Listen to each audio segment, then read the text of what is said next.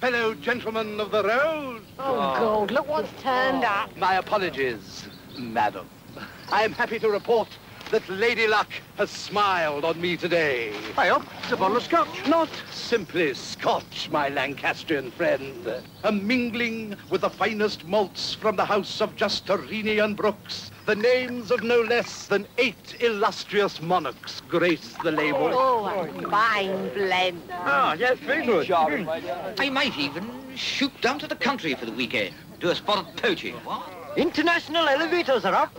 You should take the Times, you know. Much better coverage. I say, Bertie, what's your golf handicap? No clubs, old boy. Mustache. Appointment with my tailor. J&B Rare, the Scotch, with a touch of class. Broke the bank at Monte Carlo.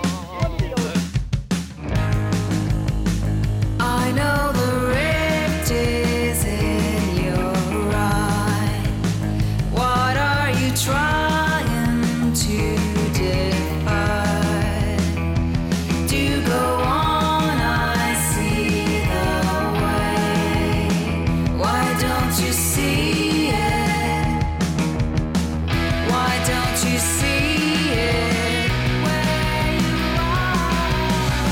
Why don't you see it? Oh, just what you are. Welcome to the Cinematic Void Podcast. Cinematic Void is a cult film series that hosts screenings in the Los Angeles area as well as virtually. I'm your host, Jim Branscombe, and joining me as always is... But hey, it's Nick Vance, Paranoid Futures on social media. You can find Cinematic Void on the World Wide Web at cinematicvoid.com, as well as Facebook, Twitter, Instagram, YouTube, and all major podcast platforms. If you want to support the Void, you can consider joining our Patreon. All right, we're back again. This is, in that new studio. It's pretty swanky in here, I'd say. Thanks. Yeah, I guess, you would know that. I worked hard on it. You did. It's immaculate in here. Wow. Immaculate. So, I don't know. I guess it's been a month since we recorded it. Anything else been going on with you? I saw a buddy of mine who works at Universal in the, I don't know, maybe I don't know, maybe he doesn't, I'm sure he keeps it from his coworkers. Yeah. But like... But you've mentioned it before. Have I mentioned on the podcast before? Yeah. So I guess it's fair game at this point. But yeah, a buddy of mine is in a Metallica cover band, and they're sick. Metallica brought them on tour with them. I think they brought like a grip of Metallica cover bands, and then just have them like open at like different venues like all over the city. It was just like there are just 10 Metallica playing this weekend. I saw them Friday up in Simi Valley. I just had band practice out there, so it was like, hell yeah, perfect opportunity to go see Metallica tonight. And man, they fucking rip, dude. I mean, it's just so like note perfect. Like sometimes you see a cover band and people kind of inject like the way that they played their guitar into those songs or something, you know what I mean? It's just like maybe not rewriting a part, but like kind of my point is these guys like nail it like as if it was Metallica playing it. Maybe even like better because maybe Metallica probably fuck around. They've been playing For Whom the Bell Tolls for so long. Like I'm sure they fuck around a little bit. Yeah. And that's not in a cool way. I mean, I get that. I feel like being a cover band, like a good cover band, is like a rare art form. It's tough, man. It's tough. Yeah, it's a rare art form. But these guys are fucking pros, man. It's fucking sick. It's a sight to behold. Yeah, they're sick, man. So I don't know. I did that a couple days ago. My record is actually coming out next month. The single drops on the 3rd, and I think the full EP drops on the 12th. Whatever it is, it's the Wednesday and then on Friday. I don't know. I'm not doing that math right now. Yeah, it's gonna come out. It's called Double Life. I know is the band name. Yeah, I know we've promoted this before, but like it's officially coming out because it's already been set in the. He made me talk about it a really long time ago, and I didn't want to. I don't know if you remember that. But now, hey, you get the double promoted. Look at that. Look at that. That's coming out. I've just been projecting all over the place. Been projecting to the Egyptian. It's been fun. Cool. I'm tired. Yeah. I mean, I'm tired. I ran Mystic River last night until almost 1 a.m. Sean Penn just screaming a lot. yeah, that is kind of that movie, but like, I actually like Mystic River. I haven't seen it forever. I saw it, I saw it in the theater when it came out. I don't think I've watched it since, but I do remember really liking it then. I've been going to like AMC's to see new film. This is a new thing for me that I'm trying out. Like maybe it's just so I can like kind of talk about stuff on the podcast. Even it's little fodder here. It's like I actually went to see something new, which is not a thing I do. But I saw Poor Things. I saw The Holdovers. We're gonna go see Zone of Interest this week, I think. Yeah. So yeah, trying to check out the new shit, man. I kind of feel that too. It's like, working for a movie theater, and like, in order for me to kind of enjoy and separate, I feel like I have to go to a different venue. Yeah. Because if it's like someplace, one of the 3 theaters that the Cinematheque runs, Mm-hmm. I feel like my old like ADHD manager stuff flares up. Yeah. Like, oh shit, they need to fix the sound. The masking's off. Like, Yeah, oh my god. I mean, well but now I then go to like AMC or even Lemley and it's just like, oh, I guess they're not gonna bring the masking in. I don't think they have masking. Yeah, I mean, I guess not, right? It's just there's just nothing there. Now I'm spoiled now. But then it's also not my problem. It's fine. Yeah. I sink into it after a while and forget that it looks like shit. Well, I do mind it looks like shit, but like, Sure. But the thing is, it's like it's not my responsibility to fix it. Yeah. And I don't feel obligated. And it's just like whatever. It's like I remember I'm trying to think last time I went to like one of those theater chains and they play the like 20 minutes of fucking trailers, and they don't they'll play things like they'll play their scope trailers, but they'll have them like fucking completely window boxed and shit like that. Mm-hmm. It's just wild. And it's like, man, this is sloppy as fuck. But then it's like, ain't my problem as long as the movie's playing fine. Mm-hmm. And it's also nice to go just watch a fucking DCP somewhere, because it's the same sort of experience where I'm not that I'm necessarily like critiquing what they do, but it still just gives me like a uneasy feel. I'm a little too mindful of the technicalities of it, and it kind of fucks up the experience. Well, I mean, I shouldn't be watching for the changeover. I shouldn't give a fuck. I mean, I watch for the changeovers. Yeah. I mean, everyone can say that Fight Club scene where it gets pointed out like, oh, that's where everyone like.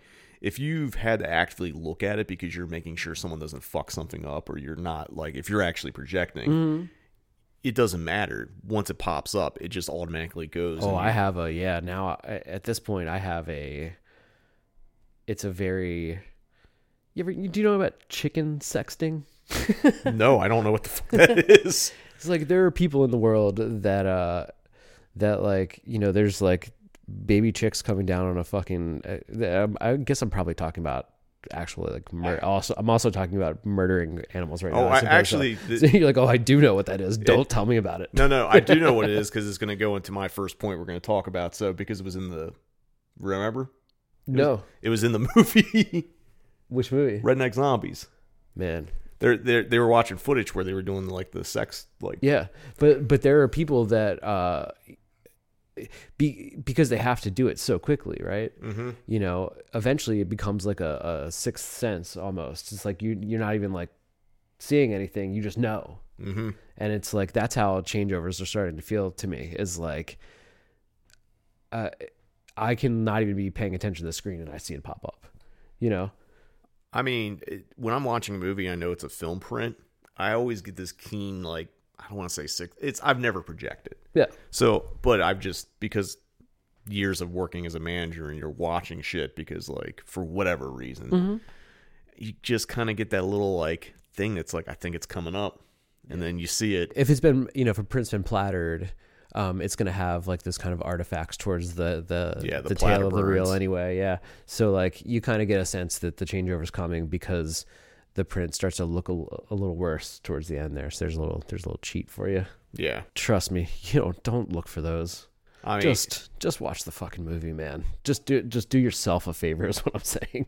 As much as I enjoy it, don't get me wrong, I'm like, man, I you know, it's not ruining movies for me, but that's what I was getting at, was like, it's nice to go see Poor Things and like not give a fuck about anything, but just watching what's going on the screen and taking the story in.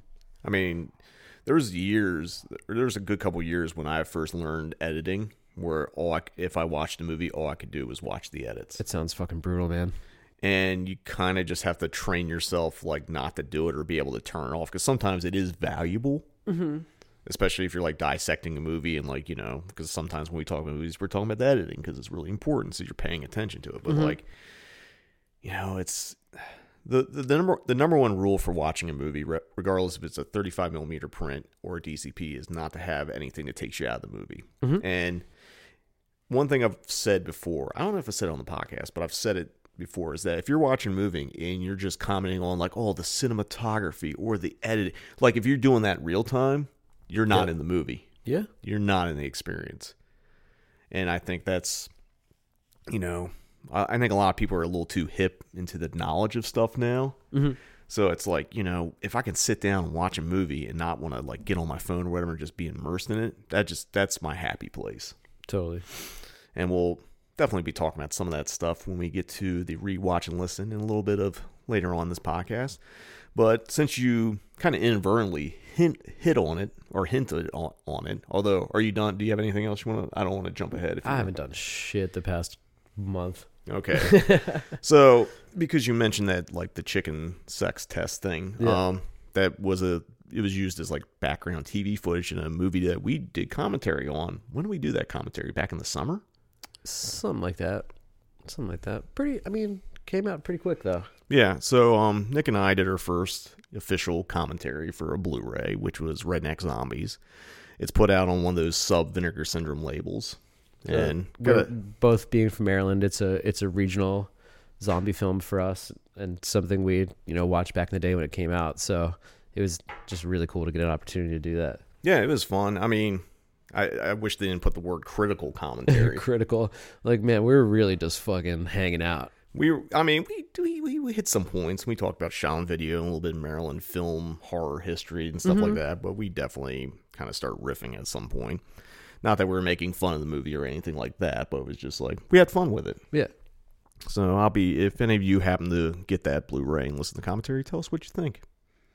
Because I would like to know, because I will never listen to it again. There you go.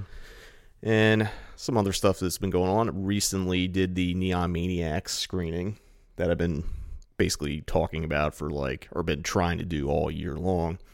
And turned out to be a fucking blast. Hell yeah. Did a Q&A with producer Chris Arnold, some of the actors that played various maniacs in the movie. There's Joel Stephen Hammond. He played Slasher, or at least part way.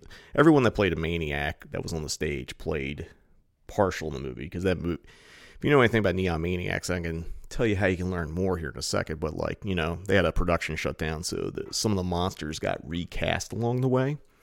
So I was saying Joel Stephen Hammond, who played Slasher, Mario Valdez, who played Samurai, and Scott Getzo, who played Juice, who is married to Beth Hart. You know who Beth Hart is? Not off the top of my head. She's kind of like a blues, she's a rock performer or whatever. But I think she might be a little older demographic than most people. I mean, she's not old, but definitely more like, I don't want to say dad rock, because I feel like it's just more like straight rock. Okay. And I just happen to know who she was, and he's married to her and her tour manager. So that was kind of cool. I think Kellen was there. He's like, "Oh shit, is that Beth Hart?" I'm like, "Yeah." Wild. Okay.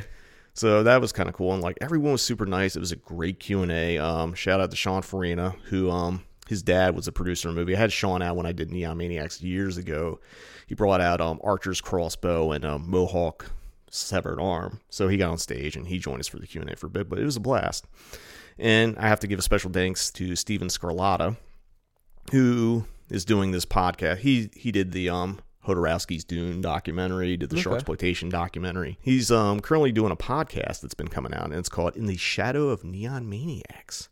And he actually interviewed me for that series, and there's been 4 episodes, and I think there's a 5th one that's going to come out, and then it's going to take its season break or whatever it's going to do. And I've been on I've been on the first 4. I don't know if I'll be. I think I'll be on the 5th just because of what the subject is. But you know, it's kind of cool because like I talked to him for a couple hours, and it's kind of funny to hear like things you talk about like getting put into other context and all that. But the thing about Neon Maniacs, it's such a weird movie because of all the mystery and like no one ever really talking about how it was made. So he's basically figuring out how it was made and talking to people who never talked about the movie before. Crazy. So it's really cool. So, Very sick. and like, yeah, I'm plugging it because I'm on it, but I'm learning shit that I never knew. So definitely check it out. It's, you know, where all the fine podcasts are. And speaking of podcasts, I'm going to be doing one that you were on previously, which is going to be Boys Bible Study. That's going to be coming out, I think, beginning of 2024. For those you don't know, Boys Bible Study, we talked about it on the podcast because you went to their screening they hosted for the Cinematheque, like Friends of the Cinematheque podcast, whatever that was. Yeah. So they basically take religious movies and do very in-depth critiques on them. They might take the piss out of them, or they might be earnest. I don't know. It's up to your interpretation. But I'm going to be on there, and we're actually doing a Giallo because this episode's going to come out for January. So they're like, we'll do a religious Giallo for you to be on. So I'm not going to say what movie is. You just got to wait for that to come out. But I'm excited to do it. Let's have those guys on sometime as well. We should. Yeah, we definitely need to do that. We need to actually have guests on, and we got to figure out. It's been a while. It's been a while. I mean, I know I've done those like film programmer ones, but no, we should have like full on homie episodes again. Definitely. So we'll figure that out in the new year. Another podcast that I'm going to be on at some point, Jacob Davison, who we work with at the Cinematheque, he's got a new podcast he's co-hosting called the Hollow Rewind podcast, talking about movies that take place on Halloween, I think. Maybe that's the whole premise. They're going to have me on for, I think, on a panel for a movie, which, again, got to wait for that to come out to see, but just hyping ahead. Other things did. My girlfriend came to town. We went to a wedding. We went to Amelie and Brandon, who are very nice people. Amelie is on Poltergeist and Paramore. Or is it Paramore? It's Poltergeist and Paramore. Fashion line, and Brandon's a filmmaker. Really nice people. Had a nice wedding at a Elks Lodge in Van Nuys. It was Christmas themed. So it was... I don't think I've been to a wedding in years. And it was a nice time. Ran into a bunch of people I knew, and nice to have Leslie in town. We did a little things. I wanted to go take her to see Bela Lugosi's grave, but that cemetery is closed on Sundays. Is it a Holy Cross? Yeah, it's Holy Cross. Okay. I can't. Darby Crash is. Is he there? Darby Crash. No shit. Sharon Tate. Yeah, I'm trying to think what the... Is it right in Culver City? Yeah, I think Sharon Tate's right next to Bela Lugosi, or maybe it's Rita Hayworth. I can't remember. Yeah, Culver City. Okay. I couldn't think of Culver City just the same way right now. Like, that town starts with a C. I don't know. But we ended up going to Forest Lawn, which I've never been to. Okay. Me either, actually. Yeah, and just like, we kind of walked around. We didn't do a big thing. I actually filmed some of it, but found Lemmy from Motorhead's grave, Dio's grave. Couldn't find Matthew Perry's, like it wasn't unmarked, but Betty Davis, I think Carrie Fisher and Debbie Reynolds and stuff like that. Okay. We weren't really like searching. It was just like things we came across. So nice. And it was a fun weekend. And I don't know, I'm bringing this up because this was a random text message from her like maybe a week or so ago. She's like, you know what I hate? Krampus. Not the movie, just all that Krampus stuff. And I was like, well, I love you, and I fully agree. Yeah. I just recorded some for a Cinematis movie that will probably be out before this, but like, I feel like Krampus, I know it's an old German folktale or something like that. It's been hundred years old, but like, I feel like the last decade has been Krampus madness. And I don't know, it's just like...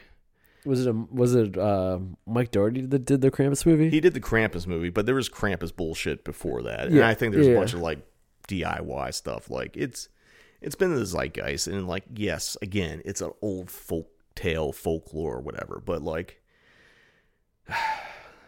let's be real here. I know there's a lot of Christmas horror movies, and there's probably more movies that take place on Christmas that are horror movies. However, I think the reason why it's so much is because you're subverting a holiday. With Krampus, you're trying to like, Christmas is always hard. And just like, I don't know. My beef is, it's like, Christmas is not Halloween. Stop trying to make it Halloween. Spooky season 2. Well, yeah. Do you remember Santa Claus, the movie that came out as a kid? I think Dudley Moore was in it and he played Elf. John Lithgow was the villain. No. I remember seeing that as a kid. I think Phil Blankenship has a print of it, but like, I can't remember who plays Santa Claus, but like at some point, like they're like, we're going to just make Christmas too. So I feel like, I don't know. This is me being, get off my lawn, but it's like, I don't want horror Christmas. I know a lot of that started with probably like Nightmare Before Christmas, where that whole thing is, and it's just, I don't know, man. I think Krampus is, all it is just a big smelly Bigfoot. Right on. And I don't know, it's not scary. And I just don't care. So that's me taking a stand. Anti-Krampus. Fuck you, Krampus. Yeah, fuck you, Krampus. What are you going to do? I don't know. I just feel like, let's just keep Christmas for what it is, which is a holiday where you're supposed to get shit and buy people shit. It's Christmas. I don't know. I don't even want to know. What the fuck is up with Krampus? I mean, what does he fight Santa? No, he's just like, I guess he because that would be fucking hilarious if Santa had a fucking nemesis. Well, it was like a WWF style thing. Yeah. Like, oh, here comes Krampus. It's Krampus's music. He just comes out and fucking like lariats fucking Santa Claus. Hell yeah. Puts him in a camel clutch or something like that. Like he's the Iron Sheik. Actually, if that was how it was, sign me up. Yeah. But it's not. I think Krampus is just like, if the kids are bad, he's supposed to like kidnap them or eat them or whatever. This sucks. Yeah, it's just like, dude, why, is he also a pedophile? Is that what it is? Christmas is about Jesus' birthday and getting fucking presents, and not some fucking goat man. Goat man trying to fucking eat a kid. Yeah, it's just like, I guess it's like get that shit out of here. It's a proto chupacabra or something like that. I don't fucking know. I don't know. Bigfoot, chupacabra. It's some fucking cryptid, and it's just like it's not the cool cryptid. It's not the Loch Ness monster. It's not the fucking Mothman. Yeah. So Krampus can go to hell. I don't know. I guess that's where it is. And so for this episode, we are going to be doing a jam-packed thing because our recording schedule is going to be tighter because you're working a lot. Next month, I'm going to be fucking busy. And, I think we'll probably be doing the podcast monthly, is my guess. Seems to be the way it's going to be working. So we're jam-packing what would probably be 2 episodes normally into one super episode. And we're going to be talking about, we're going to do a yearly favorites list. We're going to be doing a little different this year. Normally we alternate. Nick does music and I do Blu-rays, but Nick's like, you know what? I'm a movie guy too. I don't want to just do music. So we're going to flip the script and we're just going to... I don't want to talk about either of those things. Of course not. Why would you do the premise of the podcast? Yeah, I got something totally different planned. Fuck that. It's just of course you do, you fucker. God damn. I Movies and music. Jesus fucking Christ. Yeah, what are you gonna talk about? Good Lord. You're gonna talk about Fabergé eggs or something? Maybe. I don't know.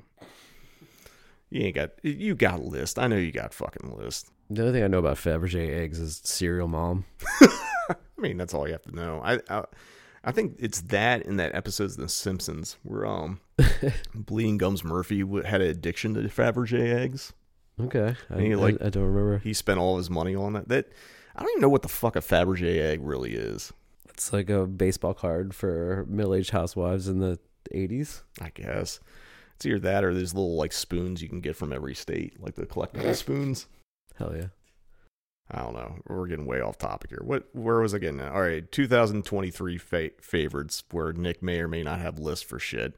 And the other thing we're going to be talking about, because, hey, next month's January. You know what that means. It's January Giallo. So we're going to be talking about the 2024 lineup. Just made some announcements. I mean, not just made some announcements. By the time this comes out, the announcements have been long out. But, You remember that surprise where I said January Giallo is either going to be really great or really, really great or whatever I said? Well, it's really, really great. And we're going to be talking about it when we return after these messages. Viewer's Choice presents Bob Weir and Terry Garcia of Grateful Dead.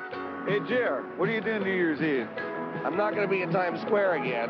What are you going to do? I don't know. Let's have a party. Where? How about at your place? Viewer's Choice. New Year's Eve. Stay home on New Year's Eve and get dedicated. Order Grateful Dead Live. The party starts at midnight Eastern, 9 p.m. Pacific. A special pay-per-view event from Viewer's Choice. Viewer's Choice. New Year's Eve. Just get in and talk about it. I've got to go home. Oh, come on, Carrie. We're going to a new place. She wants to go home, right? Let's go. Whoa. You okay to drive? I'm fine. You sure? Relax. What's a few beers? If you don't stop your friend from drinking and driving, you're as good as dead. Drinking and driving can kill a friendship.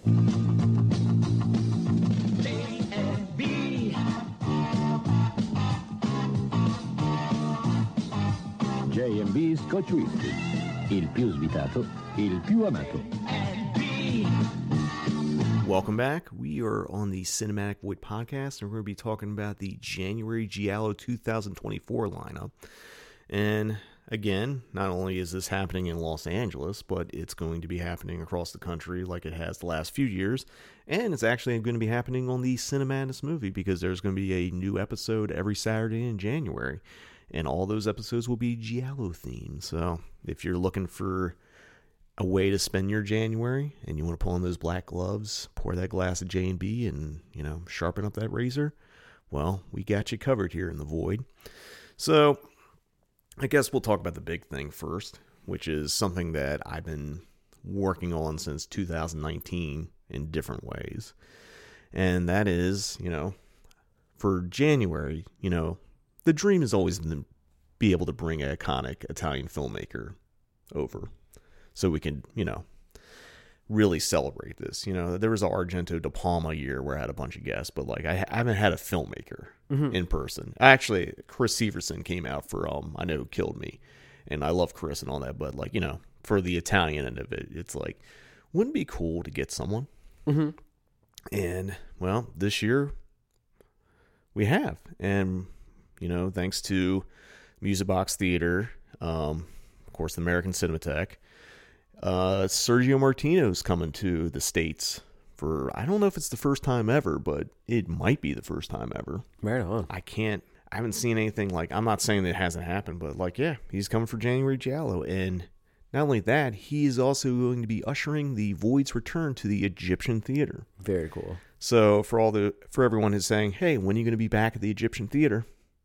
Well, this is when I'm going to be back at the Egyptian Theater. It's going to be on Saturday, January 20th, doing a screening, a double feature of Torso and the Strange Vice of Mrs. Ward.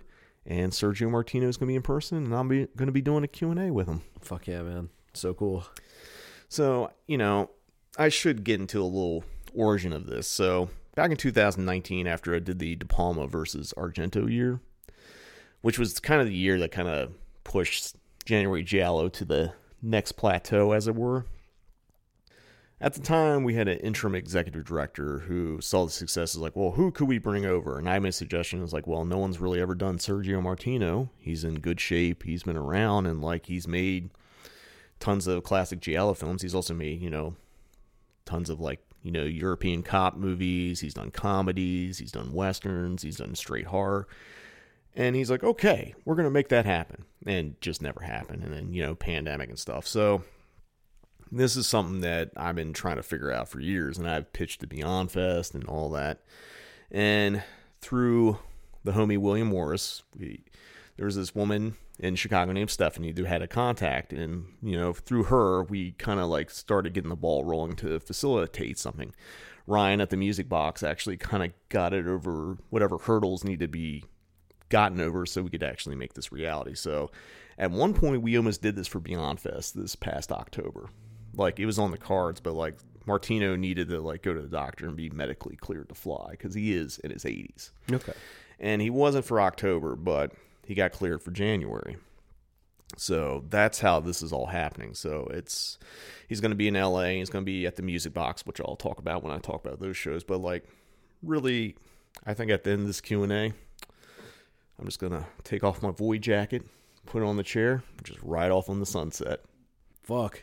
I mean, I don't know if I'll actually do that, but it's kind of how I feel like I should do it. And actually, I really can't do it because we'll get to that in a little bit.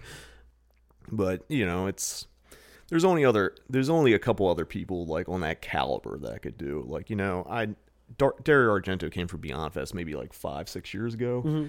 Like that would be a big one. The other one is Edwidge Fenech. Right on. She's still around. Like those are kind of like. Does she do stuff? She doesn't, but like, you know, that might be changing. So who knows? But you know, it took a little bit to get finally get Martino here. I mean, hell, we did a whole like two episodes on him for January Giallo. We, you know, with our friend Scott Carlson of Repulsion. So it's been in the works for a while. So hey, never say never. And like, you know, I'm not saying I'm gonna retire at the end of this, but like, it does feel like, you know, you want a perfect ending. Just get on my motorcycle like I'm the Undertaker in the last ride and just drive all. No, I don't know, but I'm really excited for this, and also really excited that people are really stoked for this. Like, sold a lot of tickets when they went on sale. Fuck yeah. And it's definitely going to sell out. I mean, I wasn't expecting instant sellout because, you know, that's just the nature of these things. Mm-hmm. But it's doing well, and like I think it's still just creeping out there. So yeah, I mean, I could just stop there and be like, that's January Giallo, but there's a whole lot of coming up, and there's even more at the Los Feliz 3. So I guess this is going to be the third year I've done a grip of these at the Los Feliz 3. That's basically how I ended up doing weekly shows anyway, was because of the January Giallo 2022. And this year, I'm going to admit there's some DCPs in there. And if people are asking why, it's like, well, we're bringing over Sergio Martino. And, you know, it's like, it's not cheap to do that. So I wanted to do like a really great lineup, because sometimes I don't show titles because there's no film prints. And like, this was an excuse for me just to show films that I really love that I haven't seen prints of, or if the prints are out there, they're not in great shape or they're hard to get. So I'm definitely did some DCPs, but like, you know, 3 out of the 5 movies are still on 35 millimeter. Starting New Year's Day, the 1st, we're going to be doing Your Vice is a Locked Room and Only I Have the Key. Cool. Martino banger. Like, one I've been wanting to screen forever, and just like, it just kind of made sense. And it's kind of like the appetizer before you get to the full torso Mrs. Ward meal on the 20th. Right on. On the 8th, at a special 10 p.m. slot, not the normal 7, going to be doing Lucio Fulci's The Psychic, which is kind of a later era Giallo. It came out in 77, so it's like out the prime of the late 60s, early 70s, but stars Jennifer O'Neill. It's a really cool one. It's, you know, I think Fulci Gialli are really underrated, and I think they're all like fantastic, and this one no exception. On the 15th, I think I mentioned this before, but I bought 2 film prints earlier this year, and I bought 2 Italian language Giallo film prints, and this one is one of those 2 prints. I'm going to be showing my personal 35 millimeter of The Killer Is Still Amongst Us. It is in Italian, so it's going to be soft subtitle, but you know, I kind of just like the idea, like, you know, investing in, I mean, I'm obviously invested in it, but like, you know, buying films so I can actually screen them. Mm-hmm. It's kind of just taking it up a notch. So we're going to be showing my personal 35. It's from the 80s, so wouldn't be faded. I know Ben actually did an inspection on it and kind of made it a little bit nicer, so it's a pretty good print. So I'm excited to show it. On the 22nd, I'm going to be showing a old Giallo favorite. And I'm actually not going to be in person for it, and I will get to why a little bit later. I'm going to be showing Amok, which, you know, Barbara Boucher's in it. One of the great sexy Giallo films. Okay. This is going to be a Grindhouse print, so everyone worried about, like, where's the Grindhouse print? I don't know if anyone's actually saying that, but if you're looking for one print that's probably going to be red and scratched, Amok is the screening for you, and it's selling well. Nice. And then to close out January, I did another kind of oddball Giallo adjacent pick. I feel like that's just the way to go from now on. So I wrote one of the distributors, Park Circus, because they have a bunch of weirdo like Giallo adjacent titles, and I just wanted to see what they had prints of. And they came back with 2. And I kind of went with this one because it's just weirder. It's a Canadian production. It's called Stone Cold Dead. It's basically about a serial killer who wears black gloves, but he's sniping hookers. And it stars Paul Williams. Yes, Paul Williams, who wrote The Rainbow Connection, that's in Phantom of the Paradise. He plays a pimp. Cool. And it's fucking weird. I think Richard Crenna is the star. He plays a cop in it. I think one of the notes Richard Crenna, like one of the things Richard Crenna didn't understand why they were pretending the movie wasn't set in Canada. He didn't understand they were trying to market it to a bigger, market. It's like, why are we, this is Canada. Why are we pretending it's something else? They're like, no. It was just, yeah. So there's a little bit of that. So that is the Los Feliz 3 lineup. I think it's pretty solid. It's a little different, Again, not doing Argento this year for any of my screenings. This will be the second year I haven't done it. And I still got a few Argentos left in the bag that I haven't done. Mm-hmm. But it's just like, this is like the 7th. Actually, I think this might be the 8th.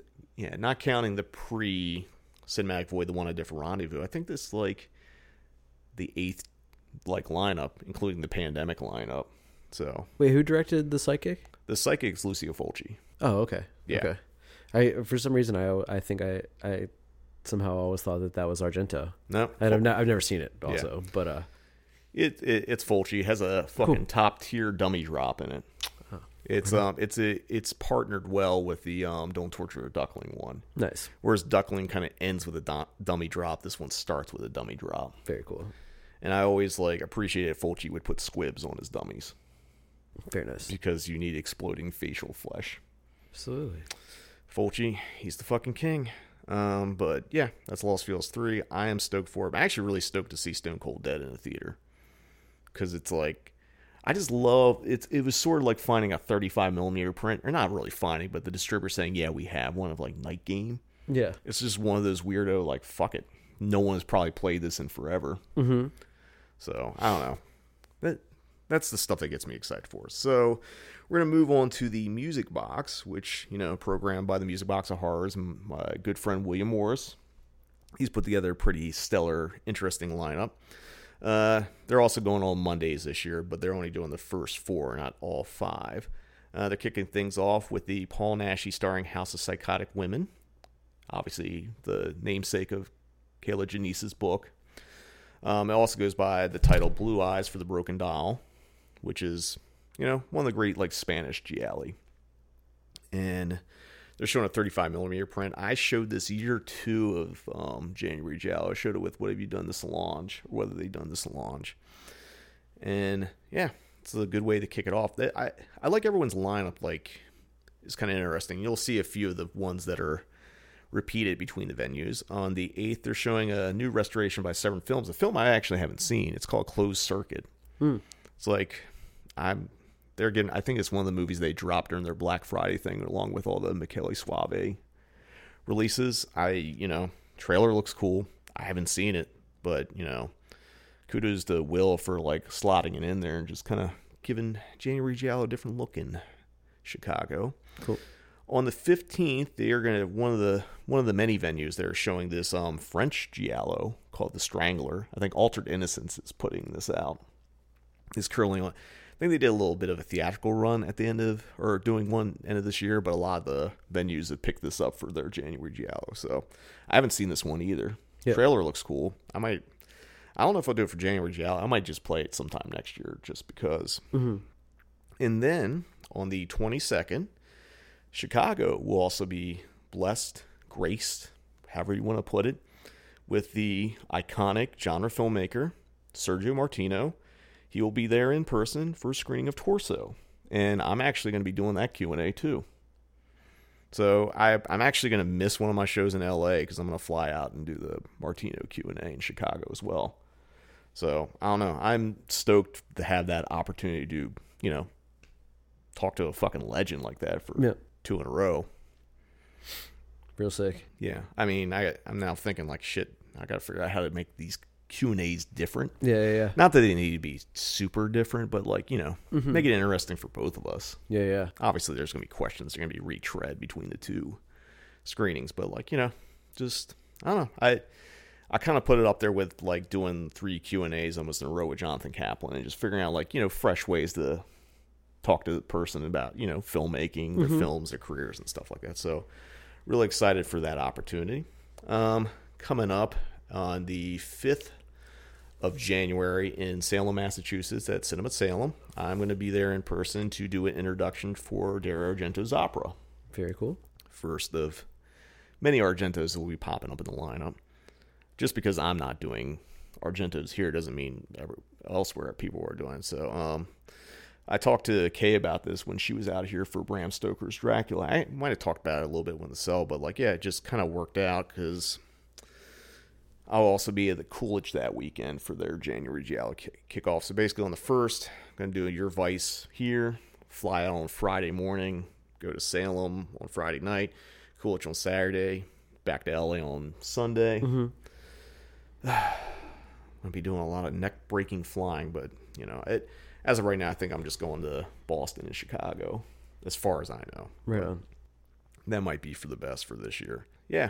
So I mentioned the Coolidge. So Coolidge has a really cool lineup. Actually, this was probably the first lineup that got locked in. I was talking to Mark Anastasio. He's, I think, the head of programming now at the Coolidge. He got a title upgrade or whatever. And so they've been expanding at the Coolidge, and I think he's hoping that one of their new theaters can be the showcase to kick things off. They have a theater that's all red, and they call it the Red Room. It's like a 200-seater. It's digital, all digital projection, but it looks sick. Hell yeah! So hoping we can do some of January Giallo in there. I think we might be trying to do a sneak preview of in that room because I think they still have to get the fire marshal to clear everything. Mm-hmm. Rules and regulations, but I will be there in person on Saturday, January 6th for a screening of Deep Red. If I think of 2 quintessential Gialli films that if you want to know where to start and see the best of the best, it's Deep Red and Strange Vice of Mrs. Ward for me. Yeah.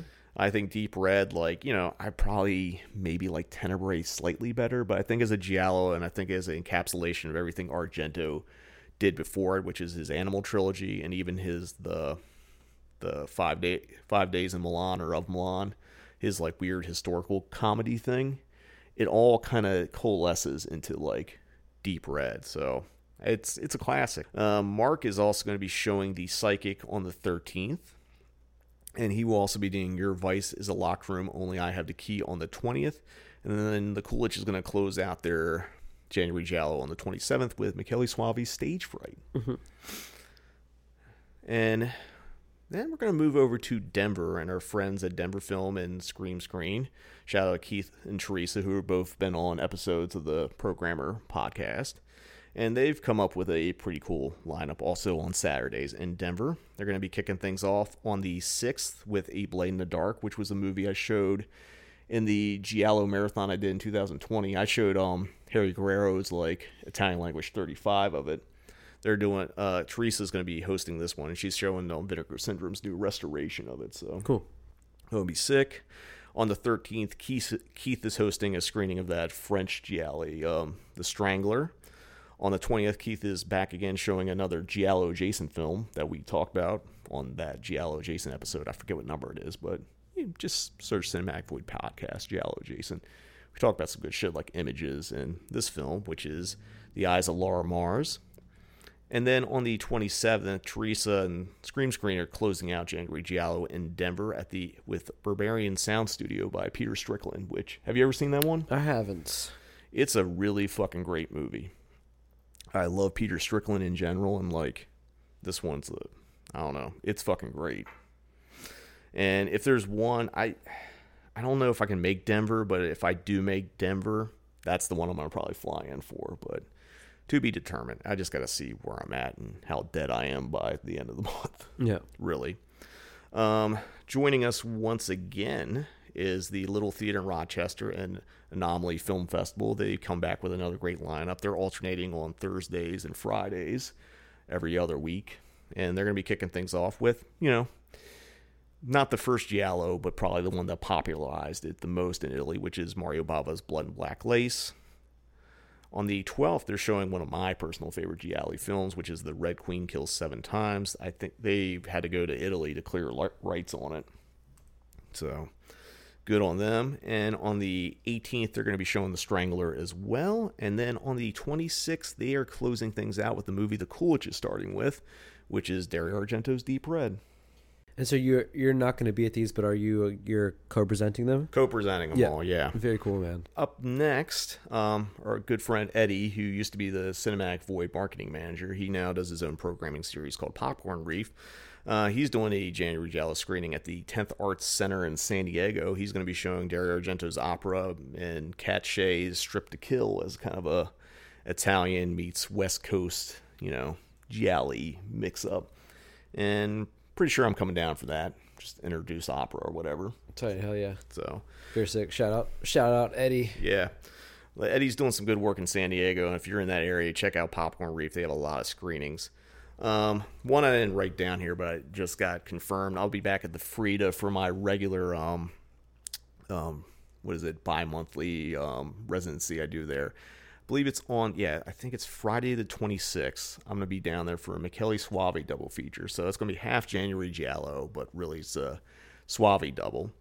The January Giallo half will be Stage Fright. And then for the second half, going to be showing, one of the best movies ever made, which is Della Morte dell'Amore.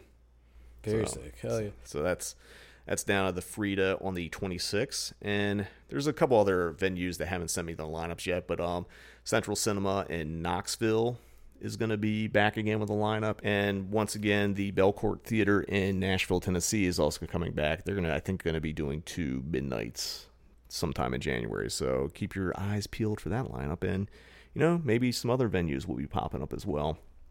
So that is January Giallo 2024 as it is at this moment of recording. Could be expanding even more. And as I already mentioned, we will be doing Cinematis movies every Saturday at 9 p.m. Eastern, 6 p.m. Pacific. So if you're not any place where you can go see January Giallo in person in a movie theater, hey, you can watch it online and celebrate that way. So that is the lineup for now. We're going to take a quick commercial break, but when we return, we're going to be talking about our favorite things of 2023. Or at least maybe I will. I don't know what Nick's going to do. All right, we'll be back with more Cinematic Void Podcast. Enter the bizarre world of the psychosexual mind. From Carlo Ponti, who brought you Dr. Zhivago, now...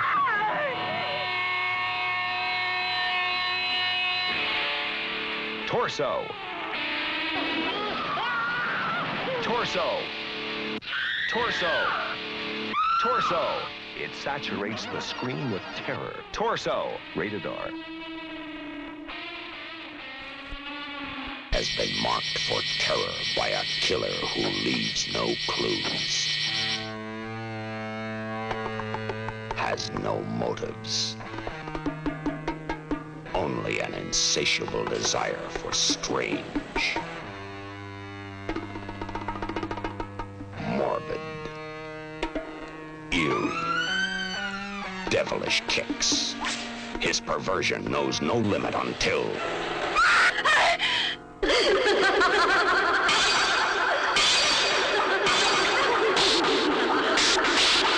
What strange vice pushed this man to beautiful women and their throats?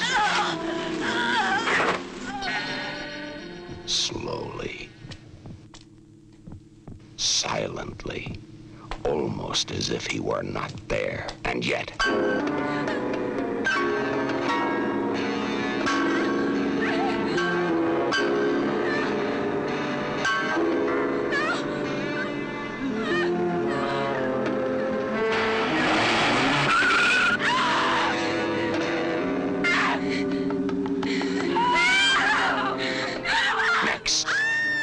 There's no way of telling who's next.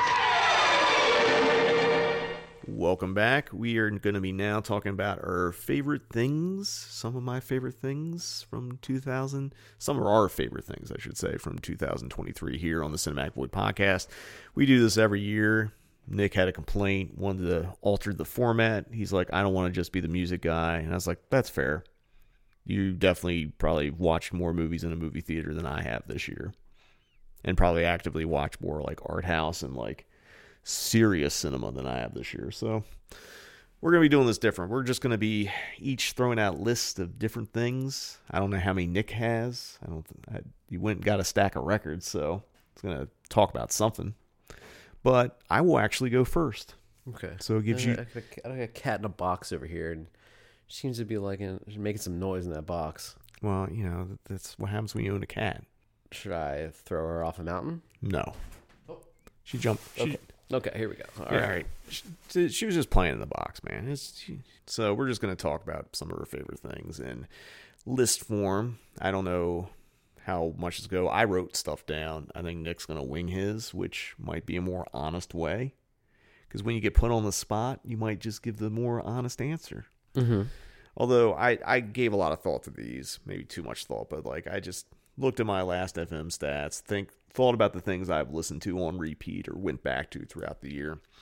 So I'm going to start with my favorite albums, not movies or Blu-rays, favorite albums, because probably more so than films, I probably listen to music every single day. Right on. And a lot of it, whether walking to work, in my car, working out, whatever. So I'm just going to go, basically say my number one record of the year, hands down, and I think it's going to be yours too, is the Koyo Would You Miss It LP. Great poppy, hardcore, whatever you want to fucking call it. Whatever you want to call it, it's the best record of the year. It's the record I've listened to the most consistently, where I just throw it on and listen to the whole thing, or get obsessed with a couple songs and just listen to only those two songs for a week straight. This definitely happened for this record. You know? It's a no skipper. And if you get one of those songs stuck in your head, and even if you think you get tired of it, another song will get stuck in your head. It's the record. It's just my go-to default record. Mm-hmm. I haven't gotten tired of it or sick of it.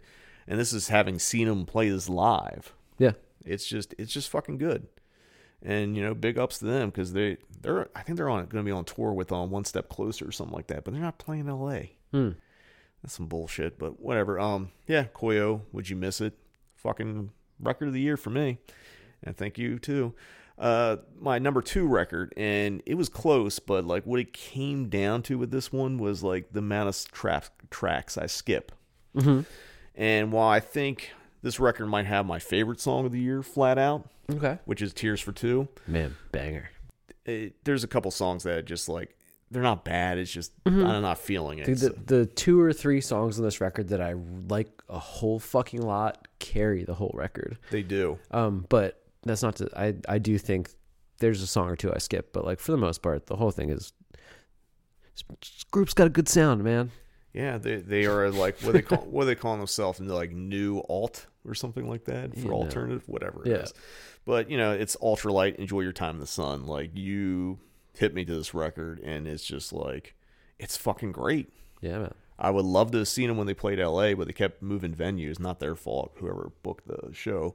There's one point that was going to be right down the street from where we live, and I was like, well, I can go to that. And I moved it to downtown LA, and I'm just took it to no man's land. Yeah. But seriously, this record's fucking great. Tears for Two is that's my song of the year. And it's just I think just the consistency, or just I look at that Koyo record as a complete project where it's there's no weak link. Mm-hmm.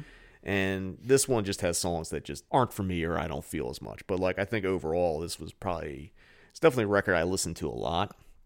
And probably if you look at the stats, it probably have more listens than the Koyo record, maybe. Might be close, but I think it's it's up there. Record number 3, I actually kind of went back and looked at stuff and revisited stuff, and listened to a lot of hardcore this year. Mm-hmm. It's been a year of it, and hardcore adjacent or whatever. But there's been one record, and I think this one is heads and shoulders above everything else. And one of the reasons is just it's a complete project. It's another kind of no skipper. Yeah. And, I'm not always in the mood for this, but when I am, it's the perfect thing. And it's Incendiary changed the way you think about pain.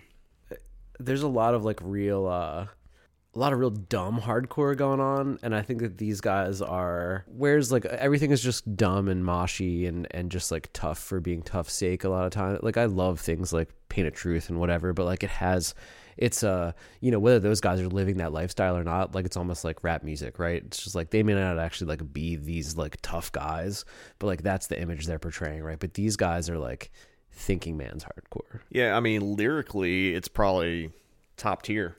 Yeah. Like, oh fuck yeah, absolutely. Every window deserves a brick, and like, yeah, just like there's sing-alongs, but it's just like there's something dark to it, mm-hmm. and it's like I think it's probably because these dudes are a little bit older than most of the like because they've been around longer. Yeah, and it's just like it's the fucking soundtrack to the end of the world, dude. Which we're all like, you know, you don't know when we don't know for sure that we're living in the apocalypse. But if we are, it's like, man, this record's straight up, like you said, it's no skips. Like the fucking riffs, the lyrics. I mean, when this came out in like March, and I was already yelling from the top of the fucking mountain, like, this is my record of the year, you know? And it really, I mean, as far as like heavier shit goes, it probably is. Yeah. You know? The thing that kind of like really solidified it, like on my YouTube algorithm, Audio Tree, which does like, you know, they pay bands to do like live sets, like Incendiary came up and it was like 40 minutes. It's like, did they just play a whole fucking set? Yeah. Because most people just do like 15, 20 minutes on there. Mm-hmm. They're like, no, we have a mission. I mean, those guys were even, two of the members were on the fucking, like the Jordan Jensen, Ian, whatever podcast. Like they're like going on good comedy podcasts, you know? It's like, dude, how sick. I mean, also the singer broke his arm during a set. Oh, right. That was the LA show, wasn't it? Yeah, he broke his arm and he like said, "Hey, my arm's broken. Don't touch me. Let's just keep going." They played the whole set and then asked the guy that recorded it to not post it. And then posted it anyway? I think maybe some, you know, I mean, everybody's got their fucking cell phone out, but I think it was like Hate 5-6 or something. Like it was like a pretty professional, like high end, the guy that goes to every shows and records. Yeah. And they were like, please don't post this one, like post the one from last night or whatever, you know? It was still online. It was definitely like the version I saw of it was like definitely like a far away, but it was like a locked camera. It definitely wasn't like a cell phone. Okay. But whatever, like, you know, the Audio Tree ones, because they do Q&As in between screenings. They do Q&As in between, like, they do blocks of songs, whatever. And, like, you know, some of those, like, Q&As are just fucking terrible. But, like, those guys gave some really good answers and just, like, kind of articulated, like, their mission. And the number one reason why this beat out all the other hardcore records, no fucking guest spots. Right. And, like, you know, if I have one thing I would, like, you know, kind of knock the Koyo record for, and it's not even really a knock because they did it in a way where it wasn't as intrusive. Like they had guest spots, you know, they had the dude from Glassjaw, the dude from Vane, guy from Movie Life or whatever. Yeah, they definitely had a lot, but it feels so much more invasive when it's on like the fucking Pain of Truth record. It's like, yeah, and I like that Pain of Truth record, but it just got tiring because it's just like, yo, dude from Vane. Yo, fucking Justice from fucking like we get it. You have friends, of course you do. It's hardcore. Freddie from Madball, and it's just like and we talked about this before. It reminds me of like rap records now, where like just loading up on guests, and like I guess the thing is like, hey, if we have such and such on a record, they'll get a bonus play on that song, or someone will put it on a playlist because of that. Mm-hmm. I think that's the mentality behind it. And like that one thing the Incendiary record was actually the dudes from Incendiary, I think, are on that Pain of Truth record. Yeah, I think so. But because there's no guest spots, and it's just like it's a work of art. And like and I think the Koyo one kind of sidesteps even having the guests because it's just like it doesn't feel it feels organic. Mm-hmm. Where some of the other ones is like, dog, you brought all your homies to the studio, and like it's not even gang vocals, it's just giving someone like 2 or 3 lines. Yeah. I mean the most hilarious one is the Code Orange Billy Corgan one. Mm-hmm. Although I feel like that's the ultimate, like, oh, you all going to have guests? Yeah. And just like, we're just going to put Billy Corgan on a bridge, fucking record it on his, whatever, this voice memo and send it to us or whatever. I don't know if he did that. But yeah, I mean, that was the one thing. It's just like, I don't care about guest spots in hardcore. You know? You can have someone come in and do backup vocals, like, I mean, it's not new, but just like the excessiveness of it. Mm-hmm. Like if it's for one song, but then it's just like when you play this record live, it's not going to be the same because you have like, dude, Freddie from Madball's not going to show up every time you play this song or whatever. I don't know. And that Painted Truth record's good, but it's just, I think, you know, hardcore wise, Incendiary, just like, it is the thinking man's hardcore. It is, I don't want to say adult contemporary, but it's just like, not that it sounds like Dead Guy or any of those kind of bands, but it's just like, because there's something dark and just fucking mean about it, and not in like, tough guy, we're going to beat the shit out of you, bringing our crew. Like, these guys just feel like cold-blooded killers. Yeah. As opposed to like, you know, party gangs or whatever. I don't know where I'm getting at with this, but like, yeah, that record's fucking incredible. My number 4 record is, was a lot of hip-hop records that I was really drawn to this year. And it came between this one and the Arm & Hammer record that came out, which I thought was really interesting, which, funnily enough, has JPEG Mafia producing some tracks on. But I think overall, this is my favorite hip-hop record of the year, and it's a little avant-garde for what it is. It's Scaring the Hoes, it's JPEG Mafia and Danny Brown. It's like somewhere between like Atari Teenage Riot, Godflesh, and like, it's just weird and it's wild, and like the use of sounds and all that. It's really cool. Hell yeah. And it's just like, I think because it's like definitely maybe more, I don't want to say rock or whatever, but like, because it's not Sonic. I mean, but it's more in tune with like a punk or hardcore record than a rap record. Yeah. And another thing on this record, I don't think there's any guests. Hell yeah. So shout out to them. And then my last record, and this one, I was kind of torn. There's a couple other things. Like there's that Balance and Composure single, Savior Mode, which I do think is probably maybe outside of Tears for Two, the best song of the year. Like Savior Mode's a fucking banger. It might be my most listened to song of the year. Oh, it's fucking fantastic. But I was like, it's only a 2-song EP, and the other song's good, but it's just not. If the B-side to Savior Mode was like on that same level, I think, yeah, I could make a case for a 2-song EP being my top 5. New Hayden record came out, and I liked it, but I haven't revisited it. And it's really good. It's not bad in any stretch of the imagination. I like it a lot, but it's just like, I just haven't been in like the folk mode. And I don't know. I went with the Spiritual Cramp record. Cool. Which was, you know, it's a self-titled record. We saw him with Teenage Wrist and Heavenward. And I like both those records too. But like this one is just, it's short, it's concise, it's catchy. Cool. It's in and out. I think I listened to the first couple singles when they dropped, but then when the full thing came out, I never actually went back and listened to the whole thing. So I will have to do so. Yeah, it's like, you know, it's really catchy post-punk with like some little reggae and like electronic influence and all that. Cool. And like I like them playing live. It's like, yeah, this is really cool. But like this one kind of snuck up on me because like sort of like that Koyo record. I'm like, I don't know what to listen to. It is towards the end of this year. It's like I either throw on the Koyo record or I would throw on this one. Right on. So those are my top 5 records. You want to talk about some of the music you liked? Yeah, man. I mean, I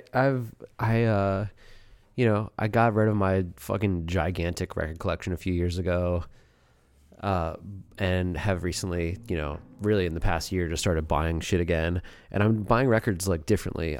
I've really only been buying like brand new stuff that's come out. So I have like a nice stack of like records that I think were really cool this year, and then there are probably like another solid handful that I just either didn't get a chance to buy or like didn't buy it quick enough and they're gone, or like maybe didn't come out on vinyl, right? But so there's like stuff that's just that I just have on streaming that's like also favorites, right? So fuck, I don't even know where to start. Like, I don't know, man. So much good shit. There's like great reissues that came out this year, like not reissued, but stuff that like the late 90s, early 2000s stuff was like CD only. So like the Antarctica full length came out on vinyl finally. The first Armor for Sleep record came out, Dream to Make Believe. The Year of the Rabbit, it's Ken from Failure. It's his side project with dudes from Shiner and a couple different bands. Like, it's fucking straight up incredible that these 3 are like finally on vinyl. Like, it's man, I wanted all 3 of these to come out on vinyl. Like, originally, I've been waiting for fucking 20 years. And so like, it's fucking insane that they came out this year. So I'm mad excited about that. And then just, like fucking, yeah, I think it's just a really good year for like fucking alternative rock, you know, like fucking New Teenage Wrist, that Koyo that we talked about, the Heavenward record, so fucking good. The new Wayside, Wayside's a band from Australia. That's their full length that came out a few years ago. I'm spacing on the name of it, but I straight up like I listen to it obsessively. I listen to it so fucking much. But they came out with a new record this year called "What Does Your Soul Look Like," and it's produced by Will Yip, who did like Title Fight and all those kind of bands. Yeah, it rules. There's like some great grindcore records that came out this year, like Wound Man, Brain Tourniquet. They're from this year, right? I think so. Am I crazy? I don't. Was it Brain? Yeah, it was Brain Tourniquet. Yeah. Or was it Minor Race? I can't remember. Yeah, there's some good like hardcore. Some good hardcore and punk bands came out this year, like Meat House, The Hell, Laughing Corpse. I mean, there's just so much good shit, man. Like when people are just like, oh, music isn't good anymore, like you're fucking not paying attention. No, music is great, dude. It's crazy, man. It's so good. I mean, like, and a lot of this stuff is like bands that are kind of like rehashing older sounds, but like with like today's technology and just like that knowledge of the past, you know, you might be ripping off a band that came out 20 years ago, but like there's been 20 other years of fucking like musical knowledge and technology. And it's like, so all these like Koyo may sound like, you know, you could just be like, yeah, sure, it's just fucking early 2000s emo pop punk, but like it's so much better than that. No, and I agree on that, because it's just like the thing about all those records is just like the production's different. Yeah. And like, you know, it's a gift and a curse, because there's bands on record have sound way better than they ever have. Yeah. The curse is there's a few of those bands that can't replicate that live, and they kind of disappointing. That's why live music sucks, and you should never go see live music. That's true. It's so annoying. Just making sure your cat didn't like dive bomb off of me. Do a stage dive. Yeah. Yeah, man. For music shit, I think I've made my peace. Yeah, man. Lots of great stuff this year. Fucking, you know, it's hard to keep up. Yeah. Next, I'm going to do what I traditionally do, and this was difficult. I almost wasn't going to do it this year. And at one point, we talked about you were going to do your top 5 Criterion releases, and I was going to do my top 5 records. But I sat down and figured out my favorite Blu-ray releases of this year. And there's things on here that I think were extraordinary, like works of like physical media. There's that Michael J. Murphy box set that I had, but I ended up selling it because it's like after I watched them, like I'm never going to watch these again. Mm-hmm. And I'd rather put it back out in the world and have someone that's going to like really enjoy it and want to collect it, have it. Right on. And there's also the Mondo Macabro did a Bollywood horror box set, which again, extraordinary, but I sold it because I'm just not going to watch those movies again. So for this list, I try to put things that I bought that aren't going to leave my collection. Number 5, Redneck Zombies, the best release of the year because we're on it. Yes. Yeah. So cool. I mean, so fucking cool. I mean, I'm going to be biased. Yeah, I'm going to leave it there. Number 4 for me was A Blade in the Dark from Vinegar Syndrome, because not only did they have the theatrical cut, they had like an extended director's cut. They had multiple versions of it. They did a really extraordinary job. Well, it might not be the greatest Giallo movie ever made, but it's cool. And like, you know, they went the extra mile and a half for it. I'm actually going to throw Criterion on here, and like, you know, Criterion doesn't load things up with extras, whatever, but like there's 2 Criterion titles I was happy to see finally come out on the collection. The other one that I didn't put on my list because I haven't bought it yet, which is Targets. But the one I had to get, which is because it's my favorite Martin Scorsese movie, is After Hours. Yeah. So that I'm just happy in the world that comes out on Blu-ray and people were mad stoked for it. Hell yeah. And I think Criterion's been getting deep in that Scorsese pocket because they also did Mean Streets, and I think Alice Doesn't Live Here Anymore, which is another great underrated Scorsese movie. Probably going to be following suit at some point. Cool. My number 2, and I'm going to say this because I haven't had a chance to watch it, but just because of the love and care that went behind it. And the reason why I haven't watched it is, one, I don't have a Ultra HD player or a all-region player. So I can't play it, but I bought it because I missed the Dawn of the Dead when they did. I got the Second Sight Martin. And the things I've seen It looks incredible. It's on my shelf. One of these days, I'm either going to get all region players so I can watch the Blu-ray or get Ultra HD so I can, watch that. But, I end up getting it because, like, who the fuck knows when this will actually get a U.S. legit release. And I'll probably end up going and getting one of those, like, not so collectible Dawn of the Dead that they put out. But, I know homies from Severn Films worked on a lot of the featurettes on it, as they did for the Dawn of the Dead. And, Martin's my favorite Romero movie, so I'm just happy to see it in any format that exists. And, maybe one day U.S. rights get cleared up. That's why I didn't get Dawn of the Dead. It's like, well, eventually someone's going to figure this out. Yeah. And I'm just not going to hold my breath anymore. Now, my number one Blu-ray release, it's kind of unfair because it really hasn't come out yet, but, still waiting to get my copy. But it will really be Della Morte from Severn. That thing is stacked between the featurettes, the new restoration, which I premiered at Beyond Fest. Like, there's not too many, like, newer, and what I mean newer titles from the last 30 years, like the 90s or whatever. Mm-hmm. There's not too many, like, true 5-star bangers from, like, the heyday of Italian cinema that hasn't had a Blu-ray release yet. Yeah. And this was one of those that was in that weird limbo, and shout out to Severn because they got it out. And honestly, out of all the Blu-ray labels, and I know everyone's done really good work, but, like, the stuff they put out, like the Emmanuel box set, incredible work. If I have to pick something that, like, they, did I have physically, like the Psychic or Nightmares in a Damaged Brain, like Ultra HD and Blu-ray releases are fucking incredible. Like, Nightmares never looked that good. Mm-hmm. I used to have the old Code Red Blu-ray, and, like, God, that fucking new one smokes it, and the Psychic looks incredible. They've just been doing stellar work, and, like, all that Suave stuff that's coming out on Blu-ray, and, I think Private Crimes also came out this year, which, not really the most stacked feature-wise, but it's incredible that they put in the work, and it's a really nice set, so shout out to Severn. Right on.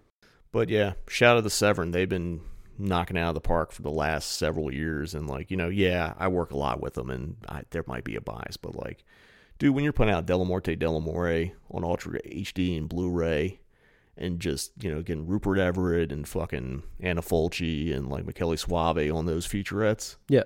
Like, really putting in and grinding the work. And, like, there's things that haven't even come out yet. They have a new restoration of Opera that's been playing theatrically around town on DCP. Mm-hmm. And that's their new restoration. So they got a lot of things coming out next year, too. All right, Nick, do you have any Blu-ray releases, Criterions you want to talk about? Yeah, Criterion just did The Others. I was really stoked to see that come out. And probably my favorite Criterion of the year.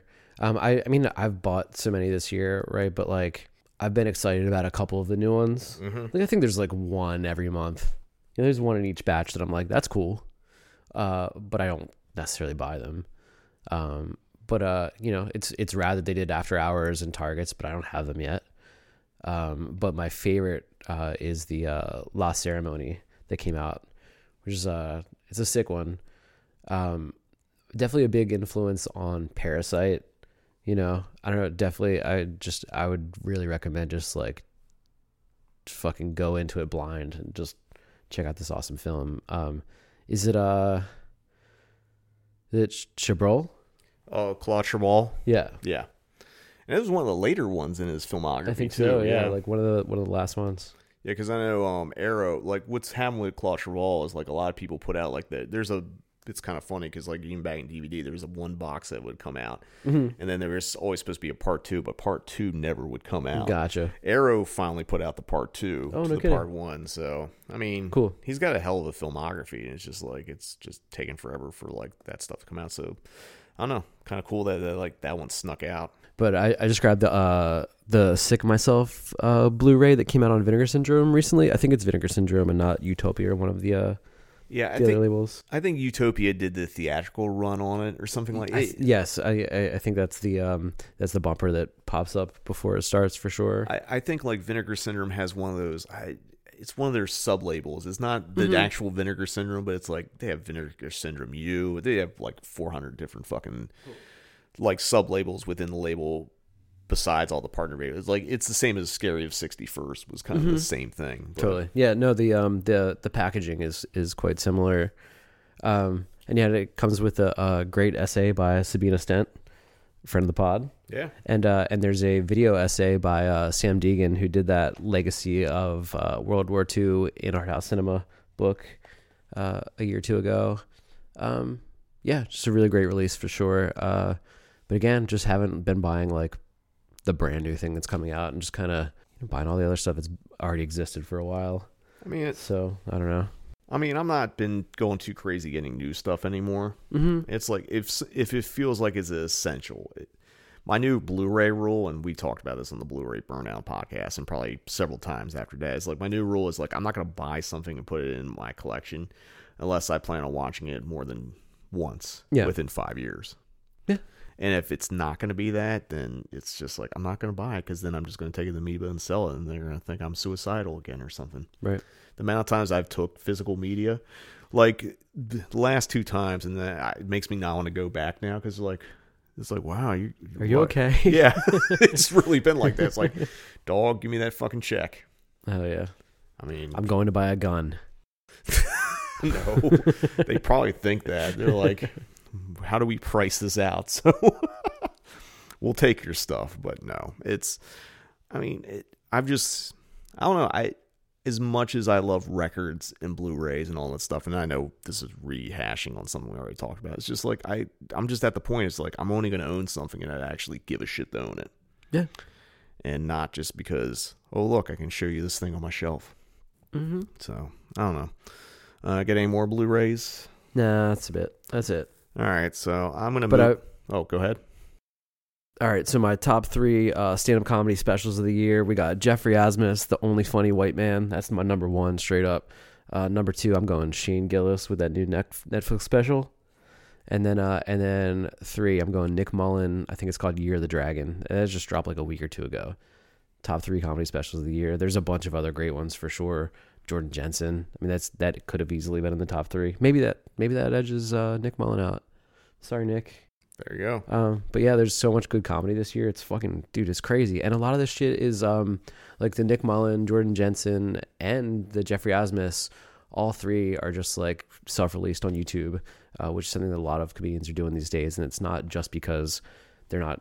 I mean, like, it's almost you know, it used to be like HBO or Comedy Central or whatever, but nowadays it's almost like you're YouTube until fucking Netflix pays you $1 million, and that's it. There's like almost no in between. Well, it's the way like those premium channels have changed. Like this year, I mean, not that many listeners are going to care, but boxing is finally coming to an end on Showtime. And HBO's boxing happened maybe 3 or 4 years ago too. Okay. Which were staples of those. And it's just like, I think the comedy special has kind of gone that way too. And now I think most of what's on, you know, the streamers now is like they're doing like, you know, their TV series, and that's really it. Yeah. But Netflix, I mean, they're going to do that Netflix is a joke thing here again. Yeah. What they've done in the last few years. And they're good for them, man. I mean, I appreciate not every comedian that does shit for Netflix is good. That's for goddamn sure. But like, I appreciate them, you know, throwing their fucking hat into the ring and trying to raise awareness to a few of the good comedians around. I mean, there's a few good Netflix specials out right now, you know. I think with Netflix, regardless if it's film or comedy specials or TV or whatever, they're just trying to get tapped into all. Some of the Netflix is a joke shows are actually gonna be happening at the Egyptian. Yeah, I saw that. Fucking awesome, man. I think they're gonna be there, the Largo, like they're just gonna be all over fucking town. Shane Gillis is at the Greek. It's already sold out. That's a big fucking venue. It's cool. I saw him at the Comedy Store a while back. I'll be all right. Yeah. I mean, I don't know if I want to see a comedy at the Greek. I mean, yeah, right? Like, I feel like they had like Larry David. Well, no, Larry David was at the Hollywood Bowl. It's weird, man. Like, I don't know. I mean, I can't really speak on it because I'm just haven't gone to it. But like, seeing music at the bowl is one thing, but like here, I don't know, when people are talking in between songs to the crowd, I'm sorry, I didn't hear a fucking word you said. Maybe maybe the sound is just different when it's been EQ'd for just speaking, right? But like, fucking A, man, it just, and it just doesn't there's something about being in like an intimate room watching comedy. Like I'm not big on it even in like a larger theater. I mean, it's the more intimate setting that like really where the jokes like really land. I agree with that. I've never been to a big comedy. I don't think I've ever been to a comedy show really. Yeah. Actually, no, I have. Like Josh Adam Myers, who I went to college with, who's now a pretty big, well-known comedian. Like he had his goddamn comedy jam. He still does it. I know he still does it, but he had a proto version of it that I saw at some weird like venue off of Schrader when I first moved out there, and just kind of hung out and checked it out. So I have been to a comedy show, but I haven't been to any of the staples of it. But like, I just remember, I brought this up before, I'm pretty sure, about how Steve Martin said the reason why he stopped doing stand-up comedy is because he got to the point that he's playing stadiums. Yeah. And it's just like, it's hard to play that room. You can't even see the arrow through his head from that far back. No, you can't. Even when they have like the multiple screens. And I mean, at the time, they didn't have fucking multiple screens. Yeah. You can't even tell he's dressed like King Tut from In the Back. Just a little speck. But yeah. I don't know. You got any more? Because I don't have any comedy specials. Like, you're more the comedy guy. Yeah. Like there's just what else? What else is there? What other arts are there? I don't know. I was gonna. What your favorite painting of the year? Shit, I don't know. Actually, I know we don't have a favorite book of the year, motherfucker. I know. I will say my favorite paintings of the year is my girlfriend Leslie just completed her like astrological series. She's actually a mixed media artist. She's done art shows and sold her art and done really well, and she just finished the series. She's just in the process of like, mounting all the art and then just finding the right gallery to go. She's trying to get me to do like an art show for my collages too. Cool. So man. So jump into it. So I'm gonna just say she's my favorite painter and my favorite painter of the year. And my favorite paintings. So there. so there. So there. Yeah, I'm biased. I don't give a fuck. Anyway. Yeah, man. Lots of good year. There's been great movies that came out this year. Mm-hmm. I can tell you what my number one movie of the year is, and you've seen more than I have. There's a couple more that I'm going to go see, but there's something in this movie that tells me that I may see another movie that's going to be damn good, but it's not going to beat it, which is May December. Fucking Todd Haynes. So you texted me something that I had already said out loud. This is 2023's Tar. It is.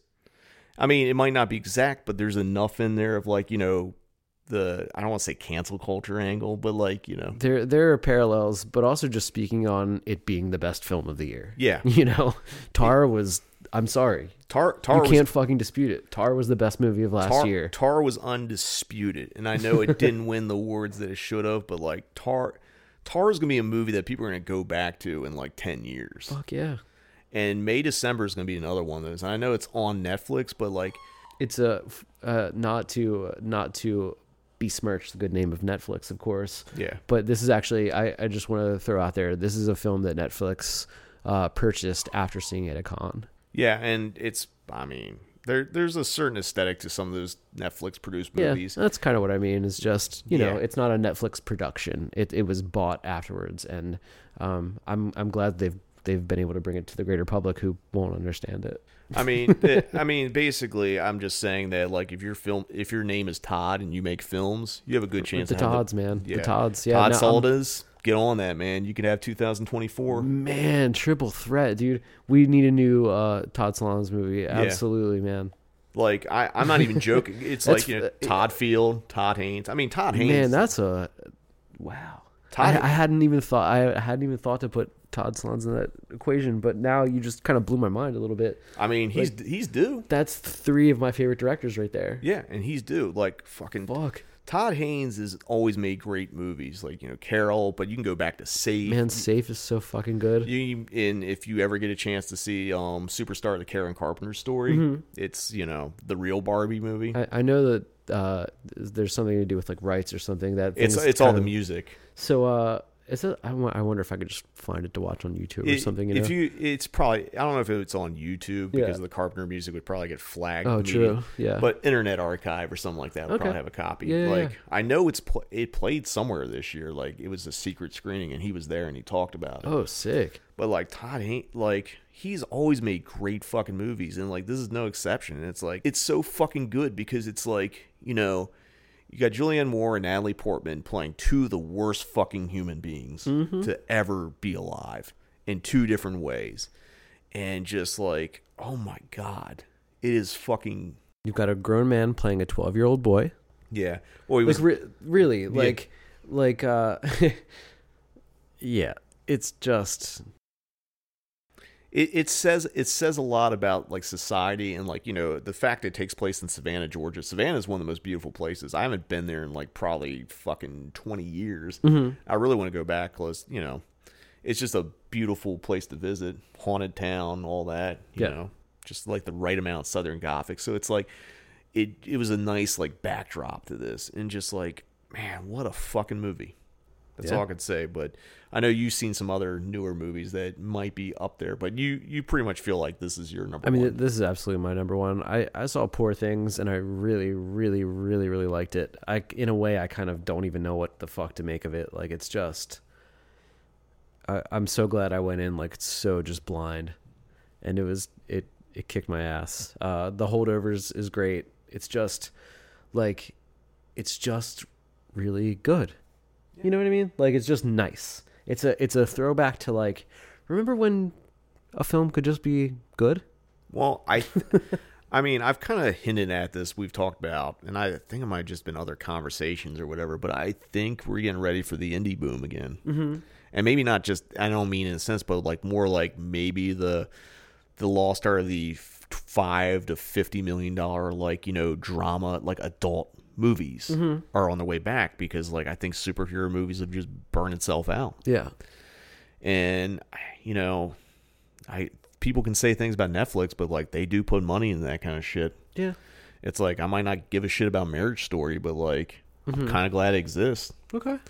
Because like it's basically giving opportunities to like that, you know, it's like that's if stuff like that is, then you have people like, you know, the John Waters or David Lynch type filmmakers could have their opening in because like, you know, I think just smaller, more intimate, more like, you know, good movies because like if our business has told us anything that we work in, which is primarily repertory cinema, is that shit's bigger than ever. And I think people would really, really, really get into and have shown they want to get into like, you know, independent movies, foreign films again. Like, you know, Drive My Car was a fucking big hit. Yeah. EO was a big hit. So I think, like, the taste is turning. I don't know if it's going to be, like, another, like, 70s boom, like, you know, American New Wave type of thing. But I think we're due. Yeah. It might be closer to, like, the 90s indie boom of, like, you know, Tarantino and Coens and, like, Soderbergh and stuff like that. I know all those... I'll take it. I mean, I know some of those filmmakers started, like, in the 80s, but, like, you know, the actual big indie boom. Mm-hmm. So I'm actually excited for new films again, just overall. Hell yeah. I mean, this is the first year where I've seen like trailers for 10 things where I'm like, I'm excited to see that. Yeah. Even if I don't make it to a theater, I want to see it still. Totally. And like, you know, even things like, you know, Thanksgiving, it's like I had my problems with it, but I think it was good. And it's a step above a lot of shit that's been coming up or coming out. Like I liked Air. I know I saw it on Amazon and like, it's not reinventing the wheel, but Affleck's a good director, and it's just like the kind of like nice story about how Michael Jordan made billions of dollars from wearing Nikes. Mm-hmm. So it's just, I think that's the film is turning, and I think people being interested in repertory cinema, and I also think it's going to affect streamers because I don't have the numbers, but I'm curious to see how Criterion subscribers lines up to something like Netflix or Hulu. I know it won't be exactly close, but I think they have good numbers. Yeah. Most definitely. And, you know, people that have Canopy subscriptions because they have library cards. And they have, like, Criterion and Art House and, like, that kind of stuff. And there's, like, you know, Amazon Prime has a ton of, like, you know, 80s, 90s, like, a good mix of stuff. Mm-hmm. I mean, you might have to dig a little bit to find shit, but, like, I don't know. I think things are changing, and I think adult... I don't like using the word adult, but, like... movies made with a soul that are just good. Yeah. Like, regardless of what the plot is, they're just a fucking good movie is coming back. Mm-hmm. And maybe that's if I pick my most hopeful moment of 2023, it's that. Okay. So, Agreed. You got any more lists? No, I think I'm good, man. All right, I got one more list here, and then we'll stop the listing. So I figured, originally at one point when I wasn't going to do a Blu-ray list, I was like, maybe I should just talk about my favorite screenings I got to do this year. I'm actually listing this as my favorite Void events of 2023 because some things are more tied together than others. So I did 6, although I guess maybe these are tied at number 5. Tied at 5A and 5B. First one is Texas Chainsaw Massacre 2 at the Music Box with Caroline Williams in person, with Jeremy Wagner from Broken Hope and the homie Will Morris. Right on. What a fucking fun screening to do on a Thursday night in Chicago, 500 plus people. It was fucking great. Hell yeah. And, it's cool to just I love LA and I love doing screenings here, but it's kind of cool to go someplace else and just be in a place where they get guests from time to time, but being able to do an event like that and doing it well. So shout out to Jeremy because he's the one that made that happen, but that was fucking cool as shit. Right on. My other 5 is it was my month of March that I did at the Lost Fields 3. I did a series called March Movie Madness, and it was basically because the biggest Luna tribute was happening that month, and I got offered to do Anguish. Mm-hmm. So I basically made a series around Anguish and movies set at movie theaters. Right on. So I did Matinee, Popcorn, Anguish, and Targets. Mm-hmm. Did them all in 35, and I sold out every single one of those screenings in March at the Lost Fields 3. Right on. Joe Dante came out for Matinee, director of Matinee. Jill Sholin, star of Popcorn, came out for that. And, it was a banger of a month. And it was I'd say this year, Lost Fields 3 was, my best year. And I've said that a bunch of times. And although it hasn't happened yet, my Monday screening of Repo Man is sold out. So I think it's sold out maybe 21 or 22 out of the 50 shows I did this year at Lost Fields 3. Mm-hmm. Which is, I think, pretty good. Yeah. There was some down moments, but that's natural ebb and flow. You're not always going to catch the audience at the right time for something, but I don't know. My 4th favorite event I did this year was the 7 Deadly Sins Marathon down the Arrow for the 7 years of Cinematic Void. It's a weird marathon. Deanna Rooney knocked it out of the park by doing 6 out of the 7 movies doing weird skits. Yeah. And you projected some of that, right? I did. You projected the back half, the best half, as it were, which was Silent Rage, Joysticks, and Burial Ground. Totally. So, I don't know. It was fun, and it was one of the few marathons I've been to where the audience didn't really drop off that much. Mm-hmm. It pretty much stayed the same all the way through, and that was really cool. So, yeah, that was one of my favorite events. Number 3 is one I just did, which is that Neon Maniac screening. Hell because this is the second time I've done it, show that movie. But this time I got to do a Q&A, and it was just got to see what a packed house, and a lot of people hadn't seen it, and just people got into it. It was a really, really fucking fun screening. My number 2, and this, might be number 1, but I'm going to do it as number 2, which is January Giallo 2023 in general. Got to go to the Coolidge, the Music Box, see Film Center Denver, and kind of got to close things out by doing I Know Who Killed Me, Q&A with Chris Severson, who was the director. Got to be in a room where Lindsay Lohan said, "I know who killed me," and watch the audience erupt. But, there was a lot of things in January Giallo 2023. There was that LPP fucking Technicolor Lizard and Women's Skin print that we played, that we kicked off with, which was just such a beautiful fucking thing. One of the best things I got to see in the theater. And I watched it twice in a day. Hell yeah. Because I went down for the tech check and watched it all the way through and then watched it again. So, I got to hang out with lots of cool people like Teresa, Keith, Will, Mark. It was, I don't know.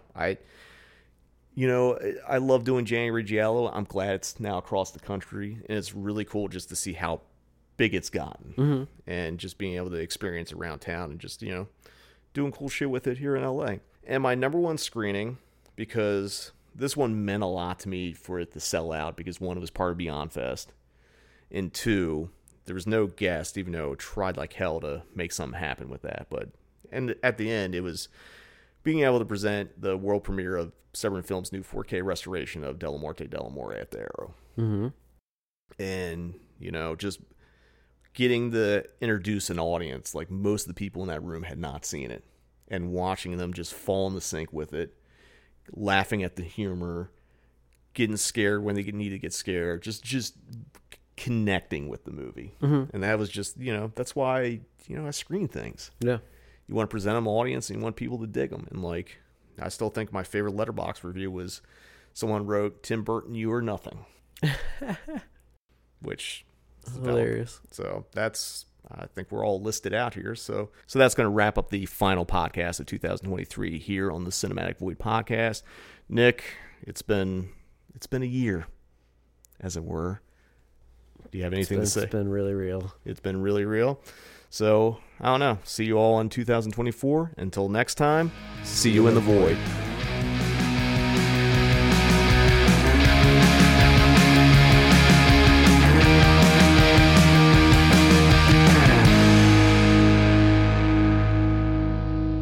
Great New Year's resolutions. Buy a VCR I can really program. Ditch the 8-track tape player. Save at Circuit City's huge New Year's Day sale. Wednesday, 10 to 6. Be there.